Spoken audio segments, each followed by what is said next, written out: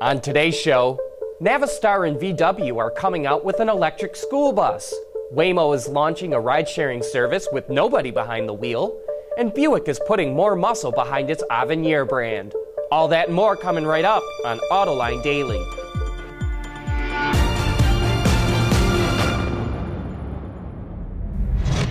This is Autoline Daily, the show for enthusiasts of the automotive industry. Well, it seems like everything is getting electrified these days, and now we can add school buses to the list. IC Bus, which is a subsidiary of Navistar, just revealed an all-electric school bus. It was developed with Volkswagen Truck and Bus, and VW, of course, owns 16% stake in Navistar. The bus has a range of more than 120 miles, and it could be available as soon as 2019. And you know what? This seems like the perfect application for an EV.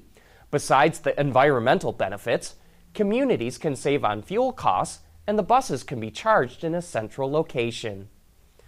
The Ford Motor Company is sick and tired of General Motors dominating the full-size SUV segment and is launching significantly improved versions of the Ford Expedition and Lincoln Navigator. But before those SUVs even reach the showrooms, GM is fighting back. It's offering $5,000 discounts on Cadillac Escalades to anyone who trades in a 1999 or newer Lincoln Navigator. GM can easily afford to offer such deep discounts. Analysts estimate that the profit margin on a top-of-the-line Escalade Platinum is about $35,000.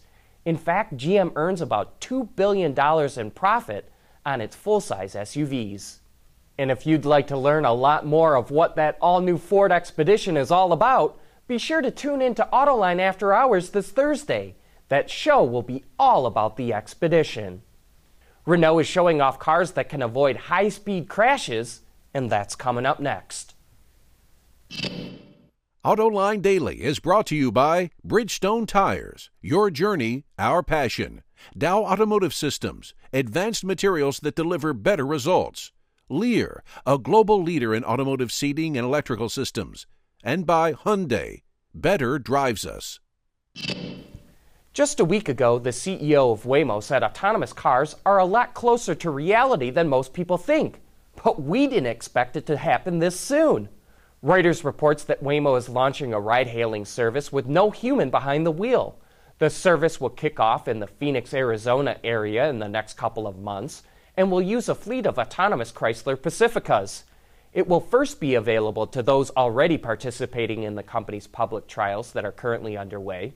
Initially, there will be a Waymo employee riding in the back seat, but eventually, passengers will travel alone. Speaking of autonomy, we've seen a lot of progress with self-driving cars recently, and now Renault is showing off autonomous technology that can avoid obstacles. While we've seen AVs from other companies avoid obstacles in slower-moving environments, as you can see, Renault's technology, called Cali, is able to do it at higher speeds. The company says its obstacle avoidance capability is just as good as professional test drivers. The technology was developed in collaboration with Stanford University, and by 2022, Renault aims to have more than 15 vehicles with some degree of autonomy out on the roads, and this new system is an important step in that goal. GMC is making boatloads of money with its Denali brand, and now Buick wants to do the same with Avenir. That's coming up next. Lear Connexus is the new application suite in vehicle connectivity designed to deliver over-the-air software updates and more from Lear Corporation's E-Systems, leaders in power and data management. Buick's new, more luxurious sub-brand Avenir is launching its second model. The Enclave Avenir in October was the first, and soon we'll have a LaCrosse Avenir. Changes to the outside are subtle, but include a 3D mesh pattern in the upper and lower grille, Avenir badging on the front doors, and unique 19 or 20-inch wheels. The interior features a chestnut color theme, embroidered first-row headrests, and Avenir badging on the sill plates.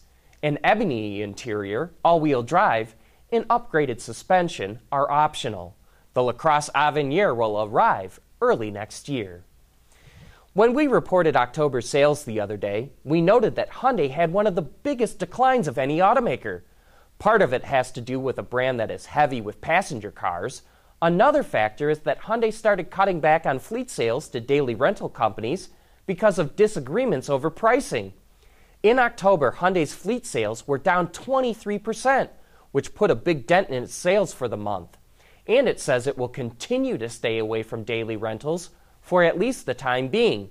But it could get a small shot in the arm before the end of the year. Hyundai says the Kona CUV is scheduled to go on sale in the first quarter of 2018, but could arrive to dealerships before January 1st. That brings us to the end of today's report. Thank you for making Autoline Daily a part of your day. Don't miss Ward's Auto Conference on Artificial Intelligence, November 9 in Birmingham, Michigan. Learn how AI is disrupting the automotive industry. Meet Silicon Valley technologists from companies like IBM, Nuance, NVIDIA, and Continental. Learn more at wardsauto.com/AI.